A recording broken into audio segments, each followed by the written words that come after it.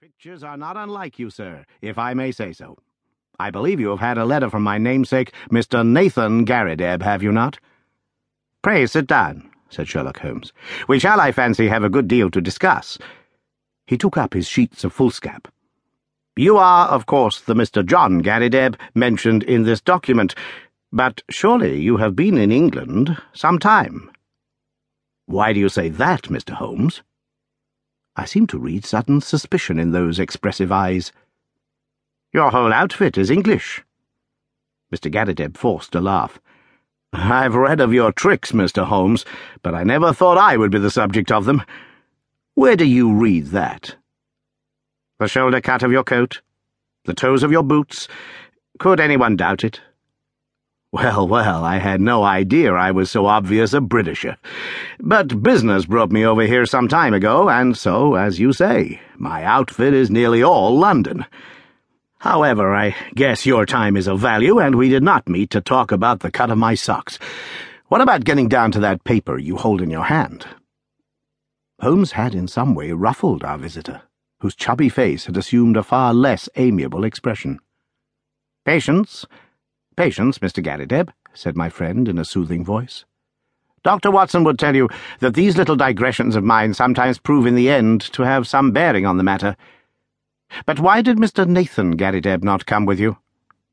Why did he ever drag you into it at all? Asked our visitor with a sudden outflame of anger. What in thunder had you to do with it? Here was a bit of professional business between two gentlemen, and one of them must needs call in a detective. I saw him this morning, and he told me this fool trick he had played me, and that's why I am here. But I feel bad about it all the same. There was no reflection upon you, Mr. Garrideb. It was simply zeal upon his part to gain your end, an end which is, I understand, equally vital for both of you. He knew that I had means of getting information, and, therefore, it was very natural that he should apply to me. Our visitor's angry face gradually cleared. Well, that puts it different, said he. When I went to see him this morning and he told me he'd sent to a detective, I just asked for your address and came right away. I don't want police butting into a private matter. But if you are content just to help us find the man, there can be no harm in that. Well, that is just how it stands, said Holmes. And now, sir, since you are here, we had best have a clear account from your own lips. My friend here knows nothing of the details. Mr. Garrideb surveyed me with not too friendly a gaze. Need he know? He asked. We usually work together. Well, there's no reason it should be kept a secret. I'll give you the facts as short as I can make them. If you came from Kansas, I would not need to explain to you who Alexander Hamilton Garrideb was. He made his money in real estate, and afterwards in the wheat pit at Chicago, but he spent it in buying up as much land as would make one of your counties, lying along the Arkansas River west of Fort Dodge. It's grazing land and lumber land and arable land and mineralized land and just every sort of land that brings dollars to the man that owns it. He had no kith nor kin, or if he had, I never heard of it. But he took a kind of pride in the queerness of his name. That was what brought us together.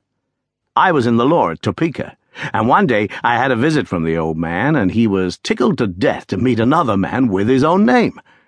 It was his pet fad, and he was dead set to find out if there were any more Garridebs in the world.